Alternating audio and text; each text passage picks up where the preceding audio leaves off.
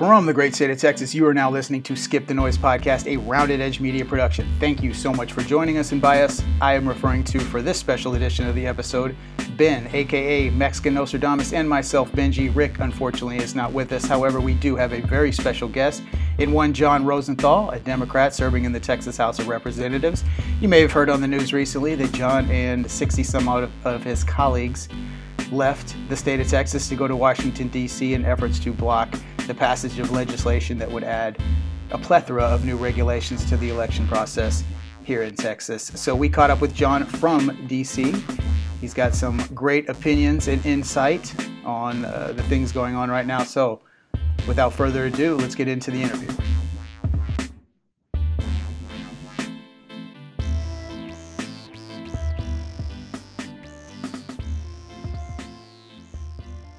Well, Skip the Noise listeners, we are in for a treat right now. We have on the show a very special guest, a Democratic member of the Texas House of Representatives, Mr. John Rosenthal. John, welcome to the program. Thank you so much for gracing us with your presence. You doing okay today?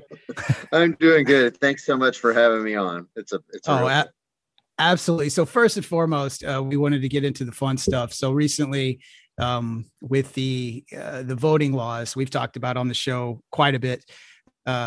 Greg Abbott, the Dems had quite a response in disagreement. Could you just give us, from your perspective, the state of affairs going on and how that's playing out in Texas government?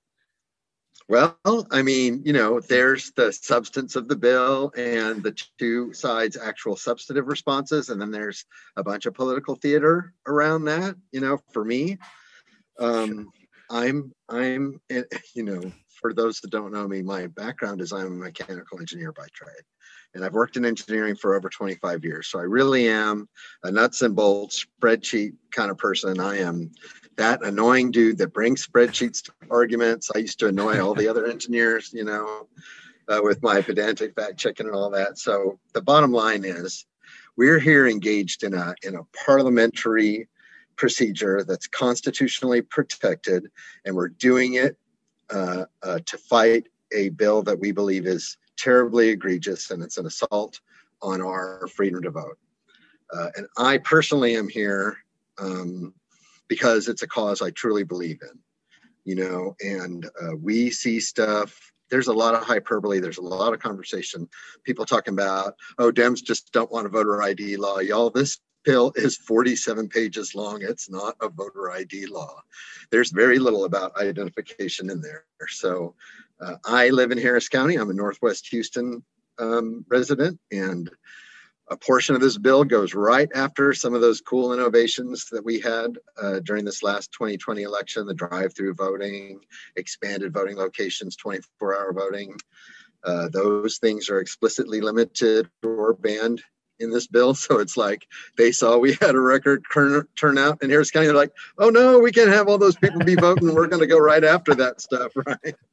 So and that, to me, we had a bright young guy forwarding those innovations and did it by the book. Really, all that stuff was by the book.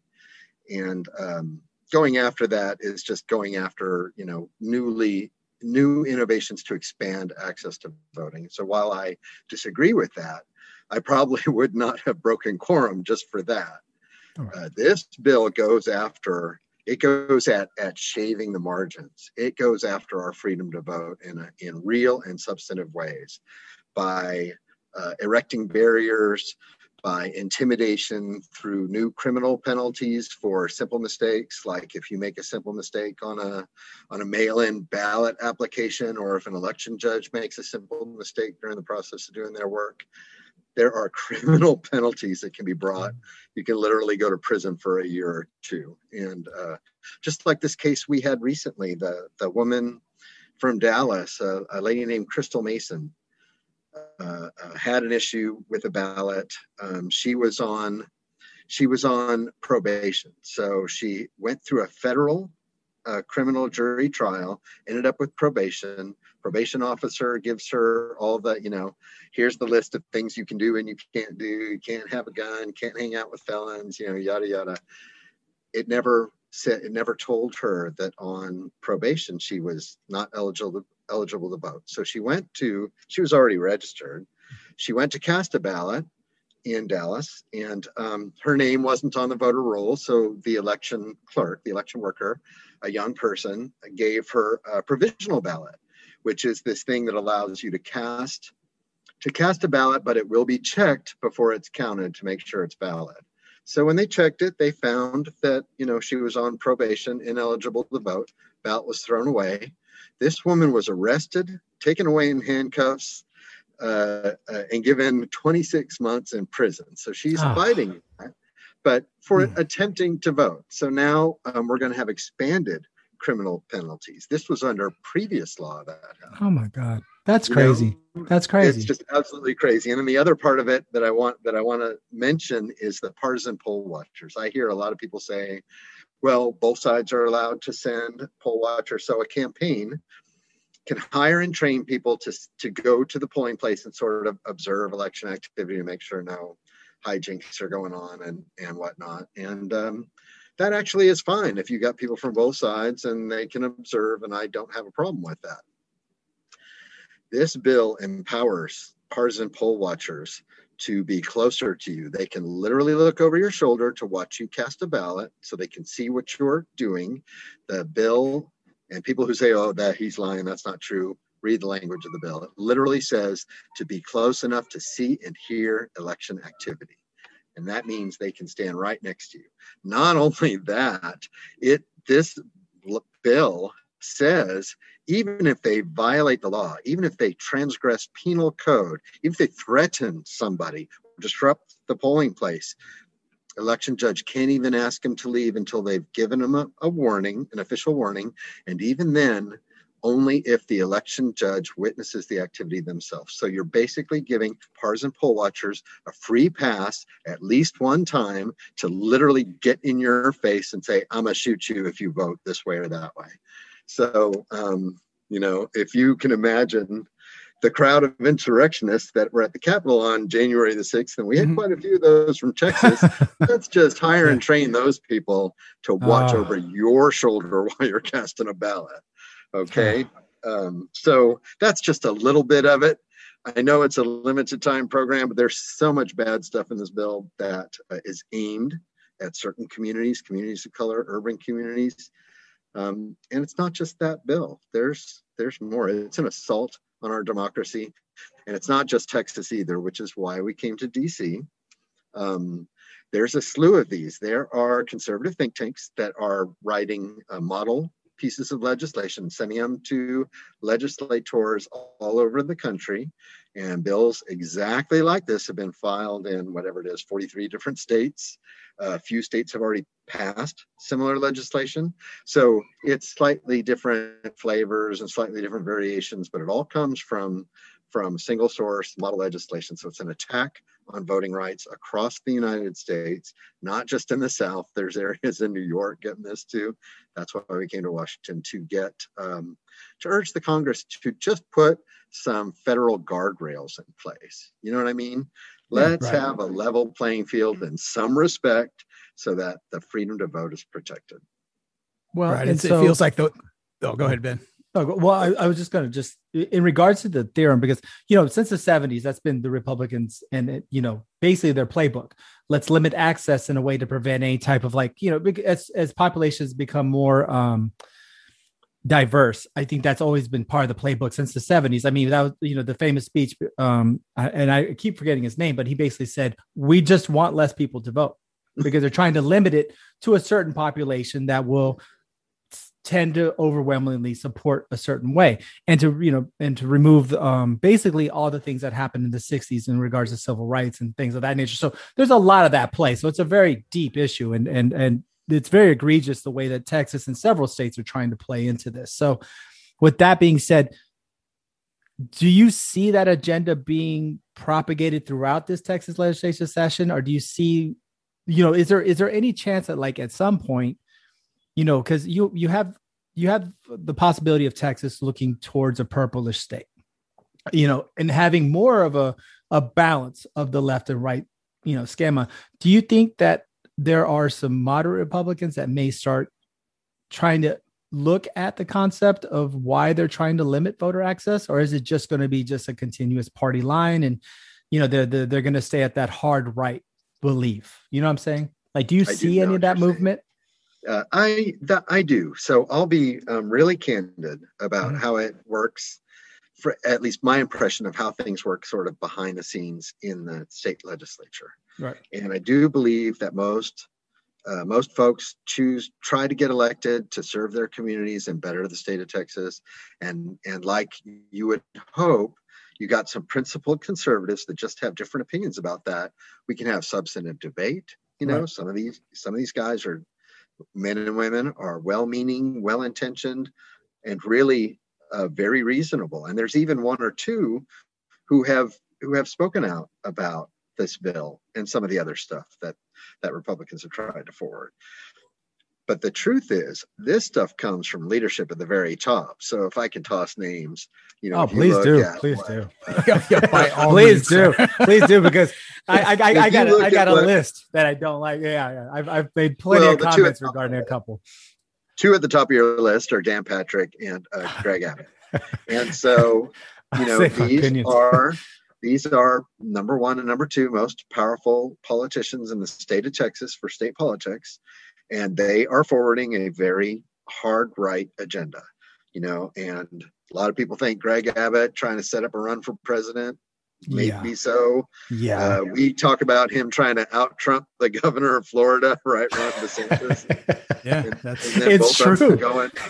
It's true. How many times has he said he's like the fourth most powerful person in the world? I mean, I don't know if you've seen those wonderful speeches every other time. If Texas was, we have I'm more powerful than Russia. It's amazing. It's amazing. It's the most beautiful thing I've ever seen. The dynamic, the way that it works out, at least from what I can see, is that the Republicans are better at requiring unity on their high priority items.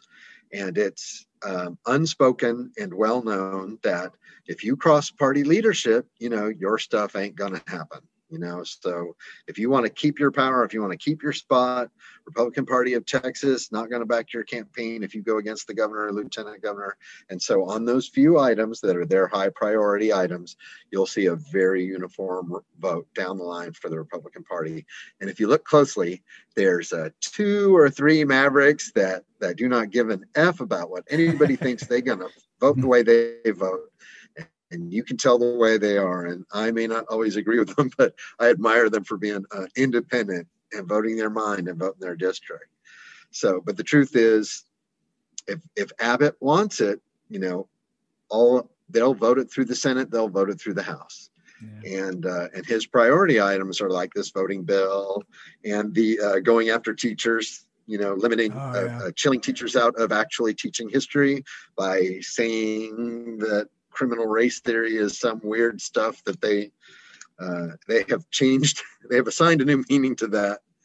But all of these things. And going after trans kids and all those, they got this stuff. Sometimes, we'll have these not confidential, but sort of private, close-in conversations on the House floor, and Republicans will say, oh man, this bill is a piece of crap. I wish we weren't even having to deal with this. I'm like, well, why you vote for it then? And they say, dude, I don't have a choice, that. So that's what it is. And so if we're going to have any kind of deal space on if we're going to modify election law in Texas, that has to be done with the governor, because we know we cannot. There's the Speaker of the House, is actually a pretty good guy, and he's got kids. He has a heart. But the truth of the matter is, he cannot keep a deal. He can say, "Oh, we're not going to do this or that," but his area of authority is only in the House. And once it goes to the Senate or the governor, they're the ones who are going to call the shots at the end. Well, the big part was the rewrite, right? The rewrite was the big problem. That's why y'all made the decision to, of course, you instructed parliamental. Yes, you use parliamental procedures. Everyone can say one thing or the other, but you did follow the parliamental procedures, and you basically vote. And you dude, the guy wants to defund a branch of government because 60 of us took a long lunch. Like literally, We walked out at 10:30 and the session ended at midnight, right? So we gone for 90 minutes. And the reason that they kept it so late, just like you said, was in conference committee, they rewrote the bill and added a whole bunch of provisions that wasn't part of the debate, wasn't part of the committee, and that it wasn't part of the committee hearings, public hearings and all that.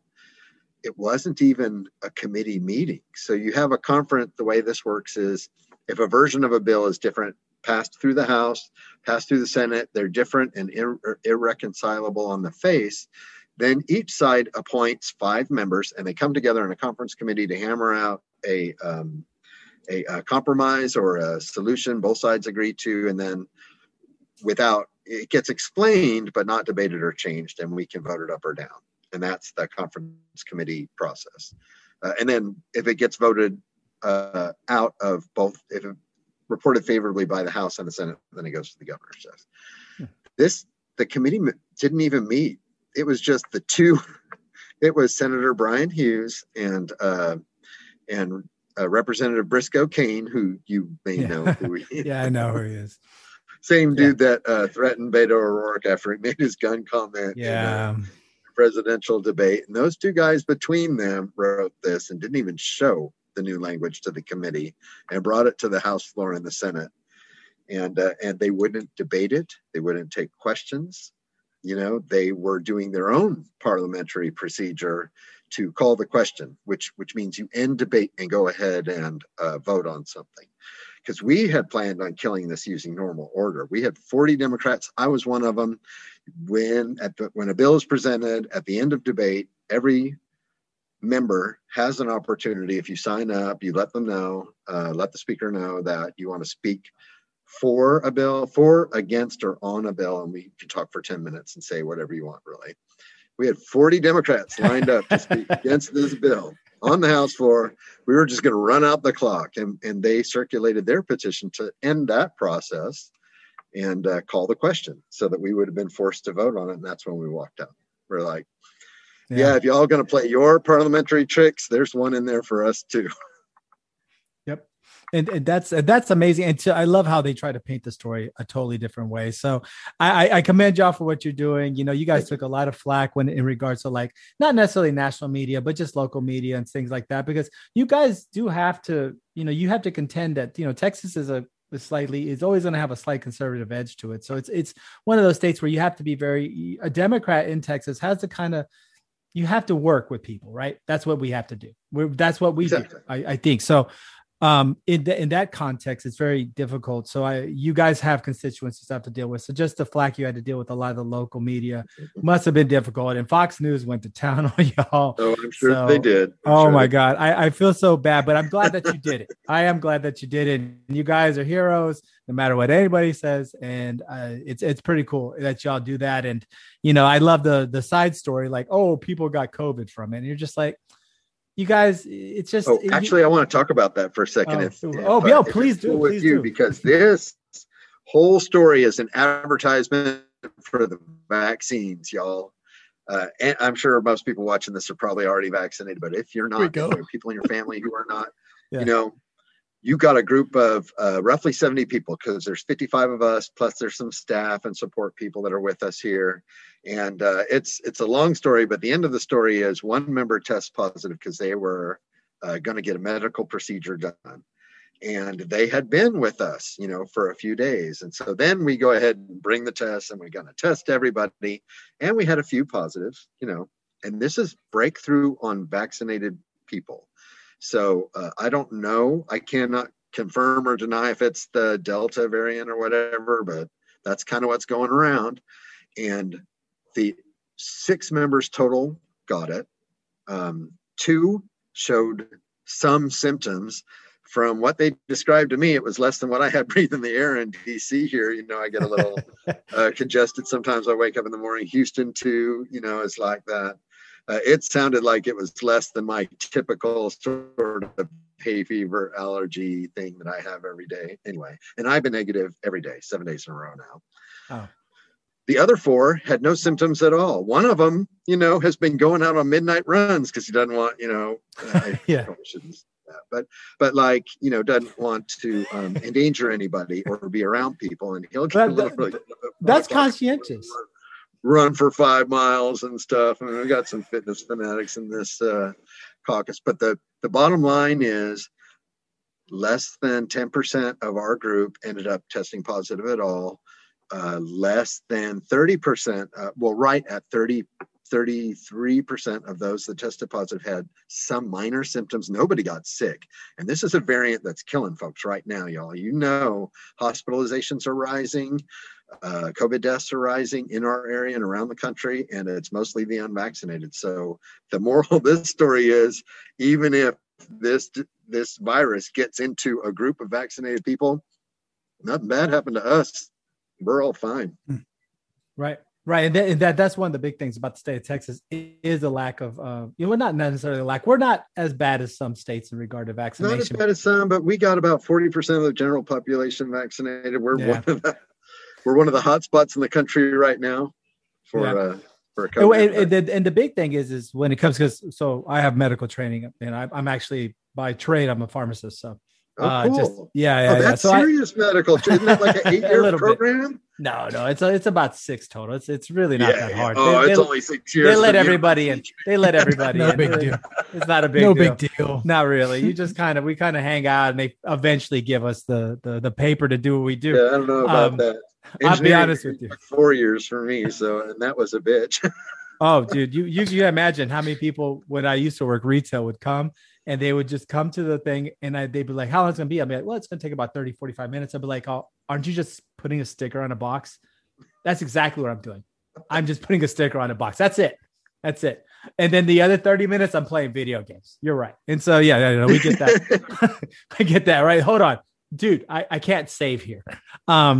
So with that being said, so just with the Delta variant, with everything going on, I think one of the big things is when you look at the vaccines and education in the state, we have to understand that, while the coronavirus, its main objective is to overwhelm medical institutions. I mean, that's why we're worried mainly about in regards to a lot of deaths that occur with this.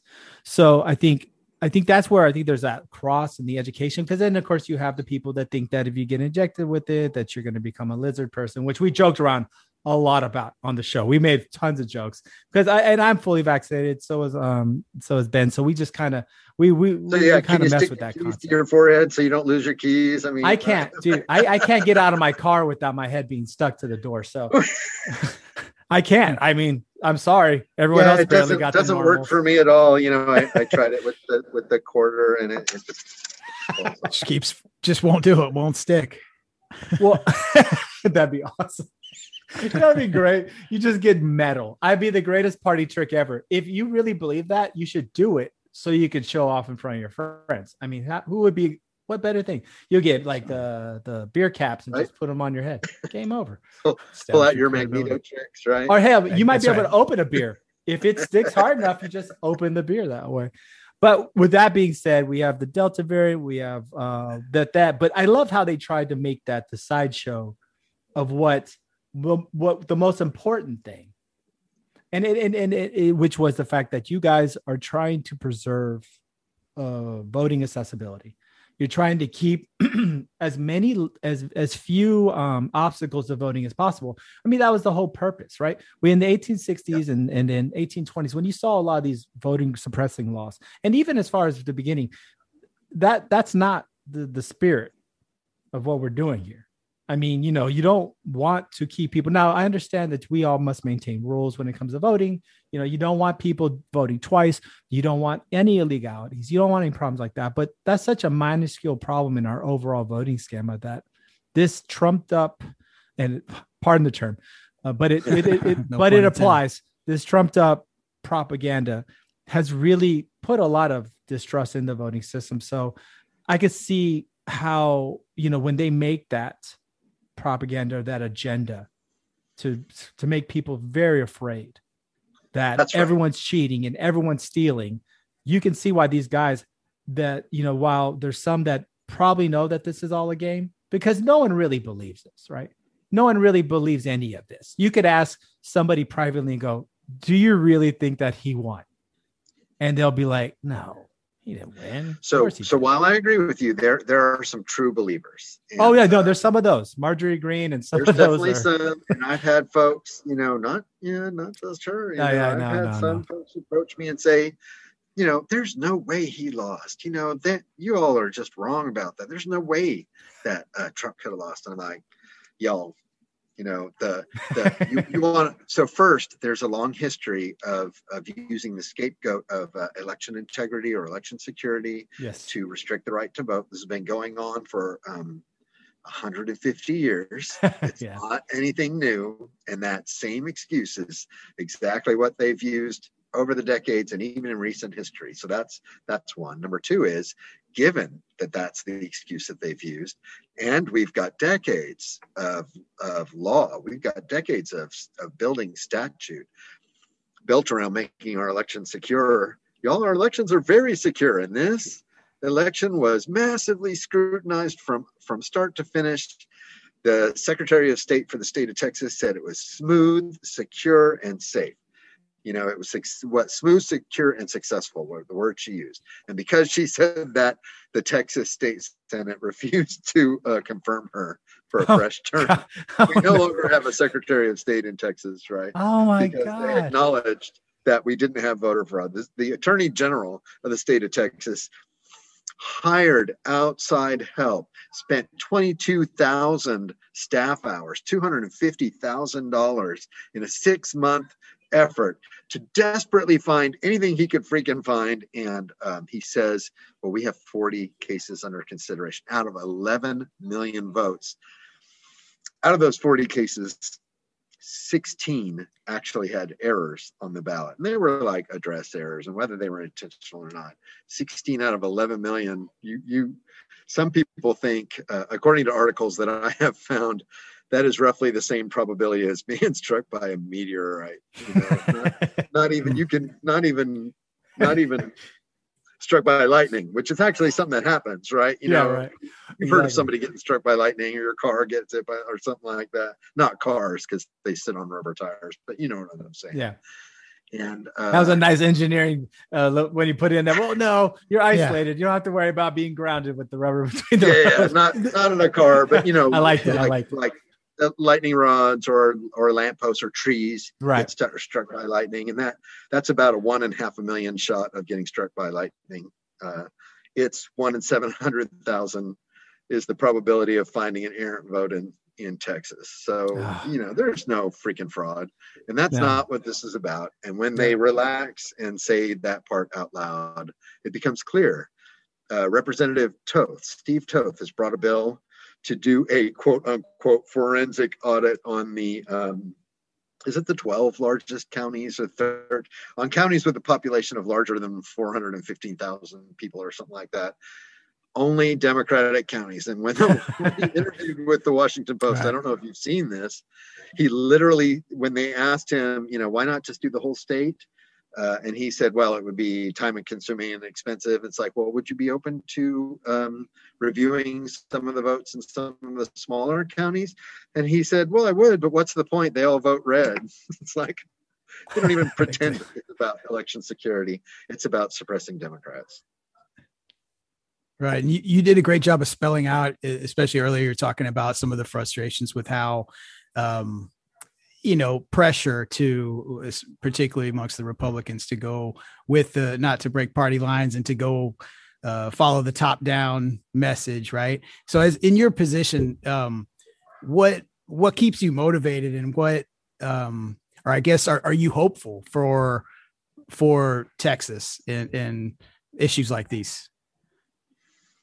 Oh, I am. I'm just an optimistic person. And we have, first, I'm so proud of this caucus that I'm a member of, and people can call us all kinds of names and ridicule us and stuff like that. But we have got some dedicated, smart, hardworking people who really are doing this not as a political stunt. We are doing it to protect the freedom to vote for Texans. And really, if we make the stand in Texas, we let me put it this way: we made a stand in Texas, and we have captured the attention of the entire country, really the whole world. I got friends of mine in other countries saying we're on the news in Japan and in France and in England, right? Where I got friends sending me messages from these places. Y'all, with the kind of attention that we're bringing, I really am hopeful that we can get something done, that we can, whether it happens in short time or longer time, like, Congress going to work the way Congress works. They don't tell us how to run our session, and we can't tell them how to do theirs. Yeah. But I really do feel like a lot of meetings we've had been positive, and I do feel like there's a very good chance that they will find a way to protect the freedom to vote. It's such a fundamental thing that it ain't over till it's over, and I sure am not giving up on this. So, and neither here. That's good stuff, man. That is so awesome. I applaud the effort, because I think voter access, that's fundamental to democracy, no matter what side you're on. And people don't understand, once they get done with one group, they're going to go after the other. So you may think that, okay, I'm safe because I'm an American citizen, I'm this and that. But if people don't realize, early American history, the only people that could vote were landowners. And people don't realize that, yes, that got trickled down by people. They're doing what you're doing. They're trying to make access more so that everyone can get there. And it's just madness that people don't realize that. It doesn't matter what side you are on, it should be easier to vote, because everyone's opinion matters. It should be, and it is it's sort of the foundational principle, of our system. And if you want a government of the people, by the people, you've got to have their voices have to count. And no matter what it is that you advocate for, whether it's you want to, I don't know, whether you're right, lean left, hard right, hard left, if you want your opinion to count, if you want your values to matter, your ability to vote and elect people that represent those values is the key to having your voice heard in government. Yeah. It's why I decided to run, because, a lot of reasons, but I felt like just normal, everyday people from our communities should be the ones who walk into the state house and inform the policy of the state. That's the deal. So the right to vote is fundamental to that for both Republicans and Democrats, independents, Green Party, libertarians, whatever you are. If your vote isn't heard, you can't elect your representatives. And if you don't elect them, then someone else gets to decide what the rules are. Yeah, absolutely. And another too, speaking of, things that are foundational institutions, I want to give you a chance to talk a little bit about public education in Texas. And, that's another sort of battleground right now that we're just kind of, where are you at with that? And what are your motivations, or what are your goals for, I don't want to say maybe an attack, but with what's going on right now in Austin? It's a good question. It's fair. And public education was like the prime mover for me to leave a job that I love, a career I love, that I honestly want to go back to being an engineer for a living. It pays pretty well. This job doesn't pay anything. Yeah, no, it does not. For sure. No, it does not. No, it's $600 a month or something. That's exactly what it is. It's constitutionally mandated. It is what it is. But my dad was a lifetime educator. Both of his parents were too. So I grew up my whole life with a reverence for teaching, for public education. And that was the one of the main things that brought me into politics. Was public education in Texas was being wronged and underfunded. The STAR testing system, like we could talk a whole hour about why that's horrible. It is horrible. Any test that is just made for a box of people. And nobody, I agree. That's probably for and I have day. studied that at length, and we could talk about that at length. That's another day, all day long. And that's another day. Like we can do a whole show just on easily why it's horrible, and it is. But I agree. What's going on right this very minute is we got a pandemic, flaming up and spreading like wildfire. Number of cases is doubling like on days, not on weeks or months. And so the rate of growth is accelerating right now, and we're seeing a lot of hospitalizations and stuff. Lay on top of that the governor and the education agency, Texas Education Agency Commissioner, have decreed by royal decree that thou shalt not allow distance learning anymore. So kids who get sick or might be sick, or families that have, very vulnerable or immunocompromised people, cannot participate remotely. Your student must attend. And just to put a cap on crazy and go as full-blown insane as you can, on top of the fact that we're in the middle of a surging pandemic, you have to go to school in person, and mask mandates shall be banned. So let's just, we're not going to require vaccinations against COVID for children. Obviously, it's not. It's not. Well, that one's kind of an up and down one. That was kind of up and down. We have to be a little careful with the children in regards to just. No question. I think I'm not advocating for that. Yeah. I'm right now. It's allowed for children 12 and older, and I totally get, how parents may be one way or another on that. Right. But if you're going to be in this environment where, you've got deadly illness circulating that's more contagious than the previous strain, and you require, we just went through a learning curve to develop effective distance learning techniques. And so I think at a minimum, we should have those available for kids or families that are worried. I will divulge that I've got a large family, but we have a situation in my family where mother of a young boy, a 7-year-old boy, she's vaccinated. Obviously he's not. And he's been in class, going to summer school right now. And he brought COVID home. And his mother got sick. And right now, she's been vaccinated, but she's sicker than anybody around us got, but she's got like multiple underlying conditions. So, I'm just livid about this situation. I'm probably going to try to put together a formal statement on it or something. But y'all, these people doing crazy on top of crazy, and they do not care about the human beings that get it, that are caught up in this. So, well, would you say also that it's also the dogmatic approach that the right has taken on everything, whether it's guns, whether it's vaccines, whether it's anything? There's no middle ground, right? For the most part, Texas Republicans are conservative, but I think there's been some type of meeting something. Now it's all dogmatic. It's like, you can't have a balanced approach. Right. And it comes from the very top. I think, like I would say, a bunch of my colleagues in the House would probably be open to debate and have a substantive conversation, but it won't matter because the governor has decreed. He says, we've done enough, mandates for COVID, and we're done with that now. It's got to be personal responsibility, and this by, sorry about the folks that might get offended by this, but the party of personal responsibility doesn't take responsibility for anything. Very and true. They don't act responsibly. Oh. So, say it louder. We can all hear this. It's not every human. There's plenty of sensible folks that identify as Republican or right-leaning. Most of those people, I got some Republican friends who are like anti-Trumpers, and they're conservatives and will debate policy, and that's fine. None of those people think that distance learning or remote learning should be removed as a possibility. It's something, it's a tool, and we should keep that tool in place. It's even if your kid didn't have COVID, what if he had a bad cold? What if when I was in 6th grade, I got a case of double pneumonia? I was out of school for 6 weeks.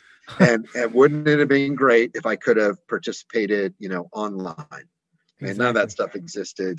Teachers sent home assignments and I tried to keep up. But you know what I'm saying? It's a very valuable tool for a number of reasons, and we should allow the use of it. Well, it's just cutting off access to education, right? I mean, in the end, it's just another thing to prevent access to. It's like we should be trying to make everything easier for people because we want the solid building blocks of our society. So education should be one of them, 100%. You should have easy access to it. If there's been home schools for years, right? And that's been a very large movement. So, the way that they're curtailing these rules, it seems to still allow that because there's a large contingency of conservatives that do homeschooling.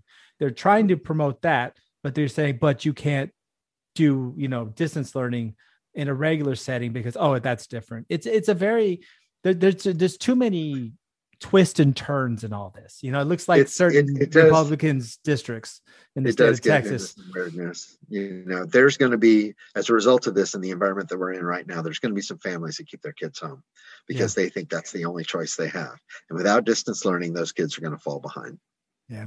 Yeah, I agree. That's unfortunate. That's unfortunate. At least I don't understand why they won't let certain districts just do a mask initiative, right? You know what? Let the districts manage their business. That's why we have independent school districts, because there's a massive variety in how big they are and the populations, and even within a school district. I'm in Cy-Fair School District. Even within our district, there's, you know, different populations in different schools that would work in different ways, and let the districts do their business the way they're supposed to. Let them determine their own fate.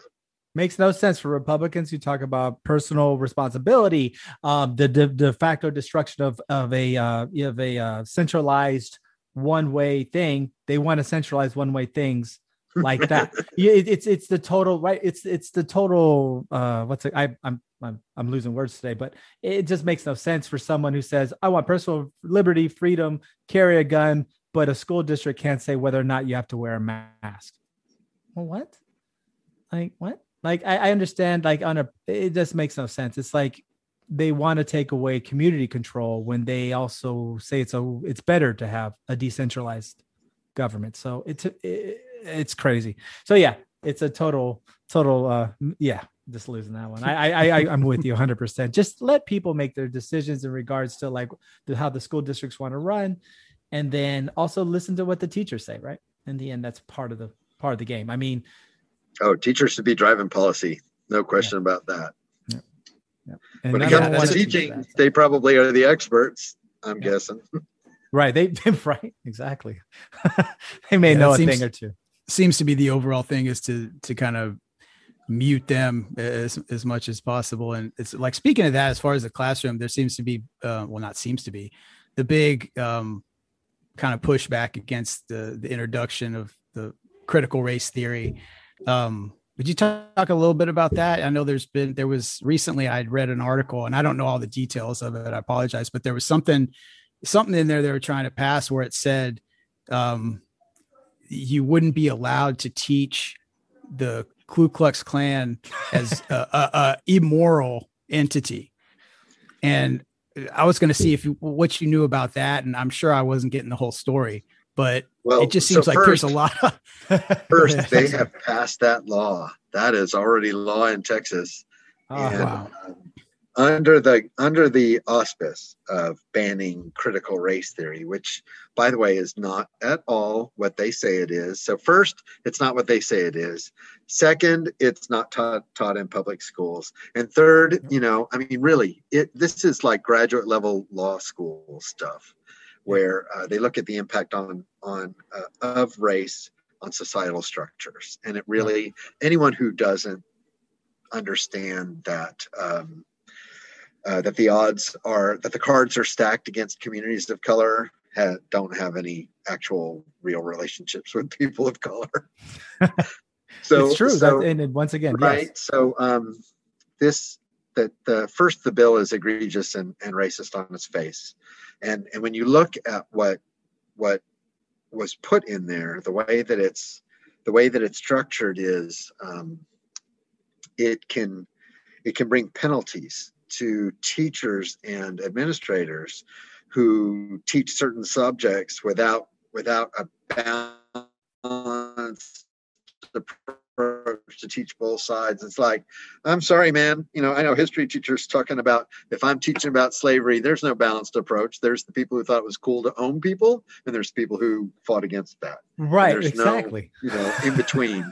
There's no two sides to that. Right? No, it's like you owned a human being, man. So the point is, you're bad. The point is, it's a major step at whitewashing history. Right. It really discourages teaching of all sorts of things, including the history of racism and white supremacy in this country. And anyone who thinks that history doesn't exist or is not relevant, there's no conversation I can have to help them understand if they believe that's not still structures and remnants from that have been handed down through generations. And I faced it, in a school board meeting in our district last month.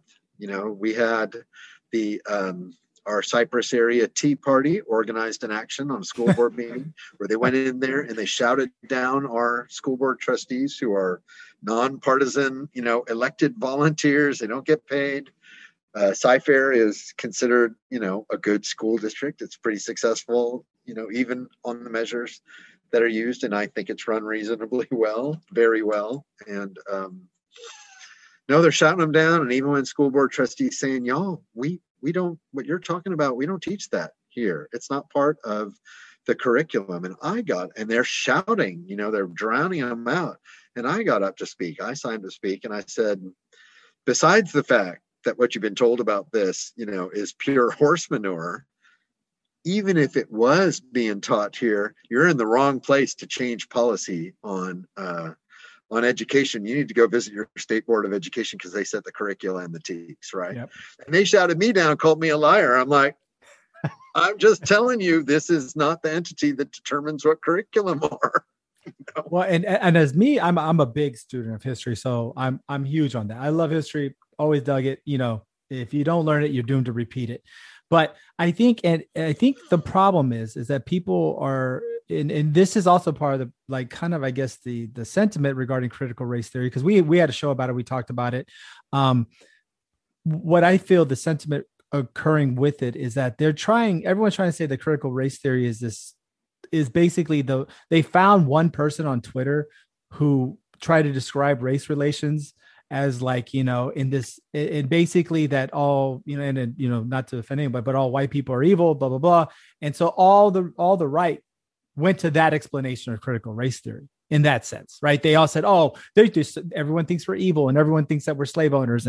But the real value of learning a balanced history that talks about, the impacts of race relations, not necessarily of race relations, but just of how society and basically the sociology of it occurring during that time frame is important, right? Context is everything in history. If you don't understand, 1,000 years from now, you could do a report about Hitler. If you don't have true context, it's the way we talk about Genghis Khan, right? We all think, wow, guy was crazy. He beat everybody. But you asked all, the northern and southern states, China, and everyone that he slaughtered, they don't think that. So context is huge.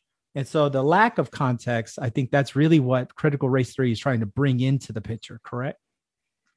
I believe so. I'm certainly not an expert on it, right. But I'll just give you an example of how this dynamic plays out. The dude that brought that bill, same guy, by the way, that's got the election forensic audit bill. Steve Toth is the one who brought that bill. At the microphone, admitted under questioning that he doesn't have a college degree.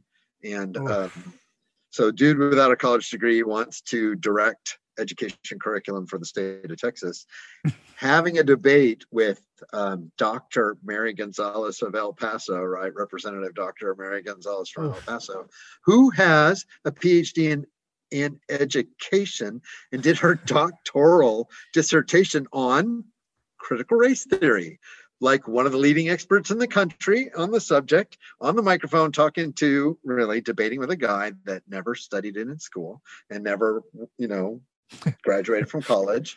And the bill author, the conservative guy, told her she was wrong about what she was asserting. And she's like, dude, I've read a stack of books on this. I'm just telling you, what this actually is. I personally know authors that write on this. I did a doctoral dissertation on it. I'm not lying to you. I'm telling you what you think it is not what it is.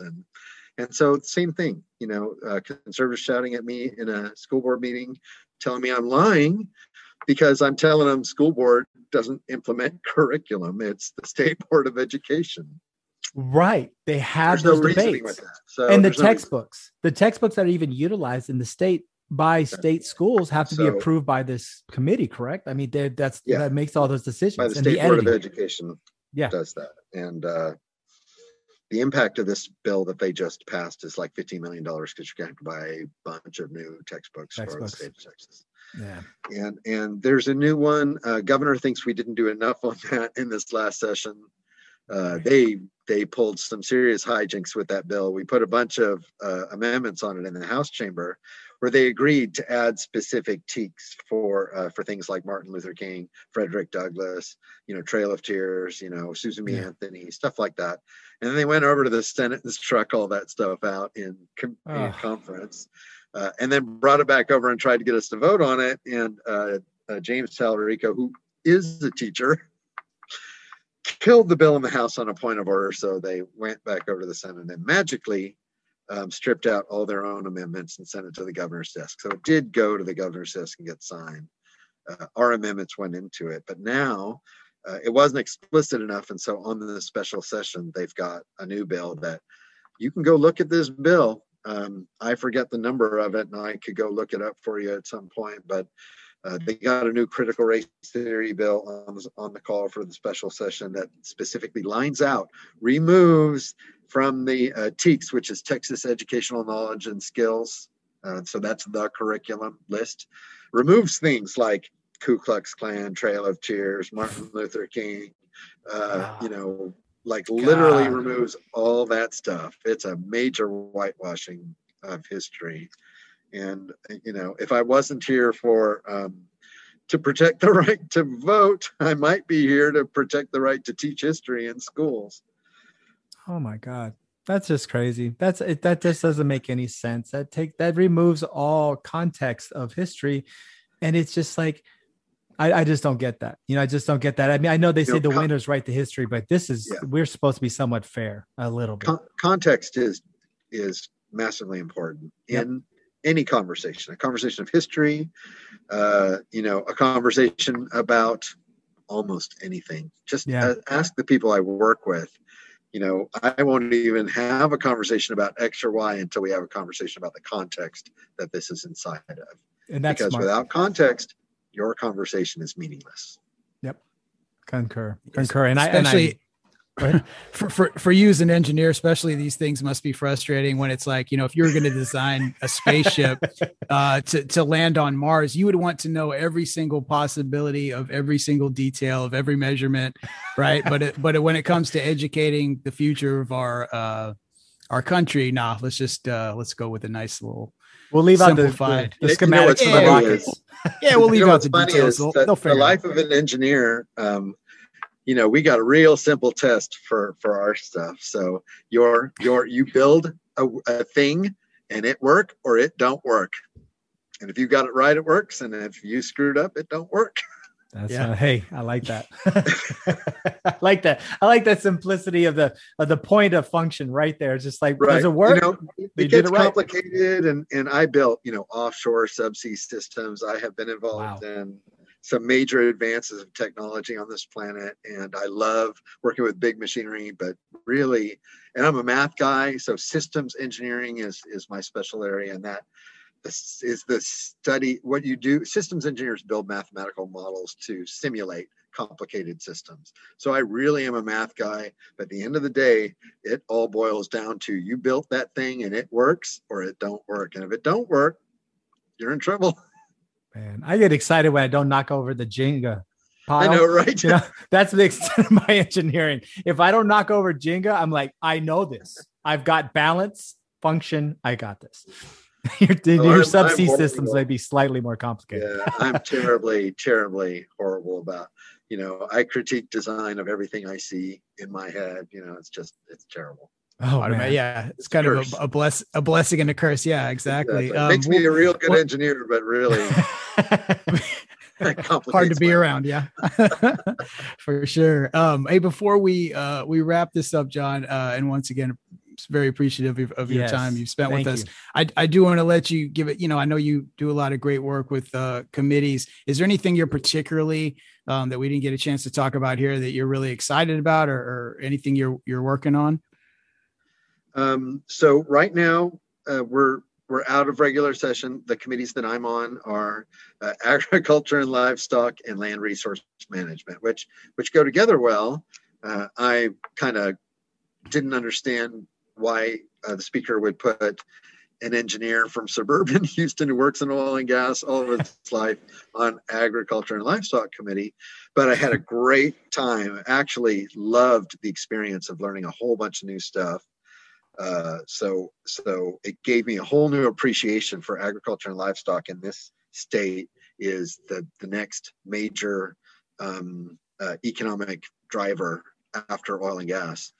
And they took a huge hit in that winter storm. So none of us think about how many chickens died or how many thousands of gallons of milk got destroyed or how many citrus trees not only could have lost the crop of the storm, but also lose the next crop because they get screwed up. So all that sort of stuff really gave me appreciation for agriculture and livestock. But on land and resource, I think we made very positive steps towards making the eminent domain process more fair. And some eminent domain is like a nice way of saying the railroad can take away your land if they need to put a track through your yard. Or critical infrastructure. So in Texas, of course, that includes pipeline, and there's this whole business about the rules for how they do it and how they have to offer a fair price and all that kind of stuff. So some people think it's inherently unfair that a private property owner can be subject to eminent domain and lose rights to a piece of your property just because they want to run a pipeline through it. And I'm not arguing that. I know how some people feel about it, but the process used to really disadvantage the landowners, and we put in a bunch of protections for them so that at least they can get a fair price and some due process and some professional representation. You know, anytime anyone has to walk into a courtroom, I hate that crap. I could never be a lawyer. It just gives me all kinds of anxiety to have to deal with law, or somebody sues you or some stuff like that. I mean, that kind of stuff is really difficult to deal with. And a lot of these landowners, you know, farmers in rural areas, they don't know anything about this law. And it used to be really easy for bad actors to take advantage of them. And we put in place some rules that provide them free professional representation in these interactions so that they have someone to help them manage the process. That's awesome. I think that was a real good step. That's awesome. Oh, that's all. Well, thank you again, A, for your time, and B, for what you're doing, representing the people of the great state of Texas, myself included. I'm my kid. Yeah, my kids go to Sci-Fair, and I'm in the area. So thank you for everything you've done, and continue to fight, sir. And it has been a pleasure to have you on. So, have yourself a wonderful afternoon. And let's see, got any parting words you want to bless us with? Yeah. Well, I do. I thank you for letting me go on and on about stuff I'm passionate about. Oh, our pleasure. Really, we loved it. Enjoyed the experience. And I should probably send people to my website, johnrosenthaltx.com. Support the effort. Support me if you want me to come back in the legislature. I do hope to seek a new term. I like what I'm doing, and I'm not totally broke yet. So it's like farmers used to say, you know, I hope I win the lottery so I can work my farm until the money runs out. Nice. That's right. But thanks so much for having me on. It's really been a great conversation. Well, we got the Skip the Noise seal of approval, so that'll go a long way. but we thank you so much for your time. And this has been a pleasure, and we hope to hear from you maybe again sometime. So we definitely enjoyed it. Definitely. Great. Let me know anytime. Great. Thank you, sir. We'll do, sir. Take care.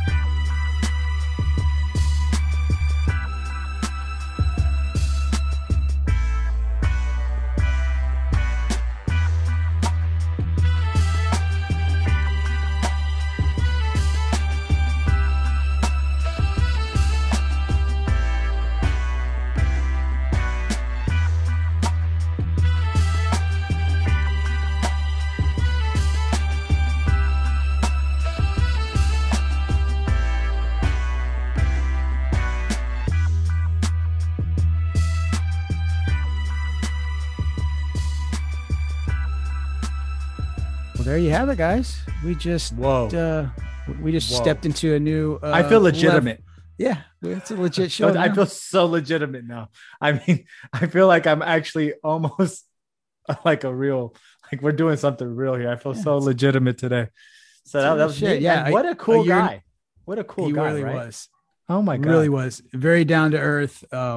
Gave us what was exciting about that is in what I hope to bring out. I didn't necessarily want to ask him point blank. I just kind of want to see where it goes. But the fact that he did specifically mention about how that kind of behind the scenes things work in in lawmaking in the legislature with the political pressures that exists and why people do certain things. So I thought it was really good. He hit on, kind of everything we had envisioned to talk to him about. I know Rick is sitting somewhere, probably seething and throwing things around his room and gnawing on a piece of metal. Yeah, I'm gnawing on metal and sandpaper.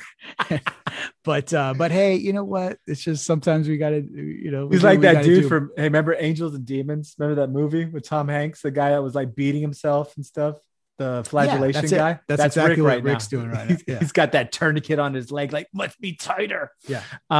Really cool guy though. Very down to earth, man. That was cool. He's got, like I said, he's got the Skip the Noise approval. Guy, just came on, was very friendly, super cordial. Nothing, just a really normal guy. That was cool. I really did appreciate him doing that. So that was awesome, huh? Shit, yeah. It definitely didn't have to, by no means. No, nobody has to be on this ever. So we're excited. We're excited to. I feel like we took another step towards legitimacy. Yeah, getting our goals and all points across. But no, it's good. I feel like it's always good for folks to hear from somebody who's actually in it and doing the work. A, what those challenges are, and B, and at $600 a month. Yeah, it's right. It's not. This is a self-sacrificing job. Like this. That's really real. I mean, man, that's hardcore. And hats off to anybody, that puts themselves out there and does that, because nobody getting rich at that.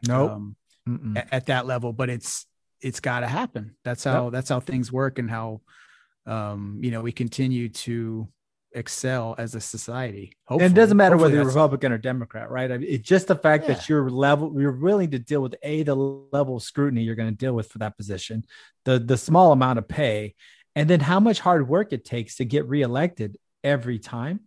I mean, that's dedication. So you got to give a shout out to anyone who's, serves society, serves their community, envisions, trying to give the best vision of what they believe can help people. That's pretty crazy. And I think you see that on the state level way more than national level. Like these guys at the state level, I think they really care. And so it's very refreshing to see that thought that I had was not only proven, but it was even beyond my expectation. He's just a very normal person who just cares and is sacrificing whatever to help society. So that's pretty neat. It's pretty cool. Yeah. And the overall message too, I'd like to kind of point out to the listeners is that these people, and one of the great things why it was a privilege to have him on, is that these people are out there, guys, like putting it on the line and doing this work. A lot of times that gets overlooked. It's never brought into the public eye until there's some big deal with, Texas Dems flee to Washington and have a COVID party and give everybody, you know what I mean? You see that played out, and that's how it happens. Now you get to see what actually happened. So that was, to me, that was the beauty of having this interview as part of the show. So, but something we believe in, and it gets overlooked, man. It gets painted or painted and twisted in a And that goes both ways. I think that everyone paints one thing one way, paints another thing the other way. It's just cool to be able to have just them come on, and and if there's we get a state representative that's a Republican, we gladly do the same thing. I just think that these individuals should be definitely applauded for their devotion and for their civil service, and I think that's the pureness of the democracy, and so I do like that. That is cool. So it gives you a little bit more faith in the system. Yeah, exactly. When you find that there's actually humans. Yep. Doing and I hope that's what everyone takes away from this. Remember, your local representatives are big deals, guys, and you need to support them. So if you're out there in the Cypress area and you hear John Rosenthal and you like what he has to say, go out there, vote for him and help him keep in office. And not saying the guys that are going to run against him are bad or anything. I mean, they probably are, but in the end, these individuals care a lot about what they're doing. So just go out there and support them, whether it's for one party or the other. Just support your local representatives. For sure. And then, so if you want to follow John on Twitter, it's at JON _ his last name Rosenthal, ROSENTHALTX at John _ Rosenthal TX. So go ahead and follow him there. He's got Instagram too, but I think Twitter's nice. But yeah, you'll get all access to everything else. But yeah, guys, I mean, you got anything else, Ben, you want to close out with in this special edition, the midweek? And who's going to drop the teaser? The teaser that maybe we may have him on at some other point regarding what it's. So of course, yeah, in true irresponsible fashion, we forgot to ask the alien question before we shut it down on the recording. But maybe next time we'll see. And I think if he would grace us. If he'd grace us with his presence a second time somewhere down the road, we'll definitely get into this. But let's just say he made a case for statistically proving the existence of our friends. And he is a math guy, so I believe him. That's what I'm saying. So he's a math guy. I like it. I like it a lot. He's going to. That being said, if we can't do it ourselves, he's going to shake up the whole pot and make you all believers. So maybe next time, but anyway, we're excited to be able to do this for the listeners. Other than that, man, I think we'll wrap it up. We will have a regular show too with the trio intact, God willing, recording early of next week. So I'll put this out this weekend. Yep. Get it out to the listeners. I don't know who I'm going to close the show with as far as the music. You'll just have to enjoy whatever it is you hear. So with that being said, guys, we'll wrap it up in another bun and put it on a tasty plate with a little umbrella sticker to hold it all together. Some garnish. Make it look pretty. Maybe a little side dish. And you guys, we'll see you early next week. Take care.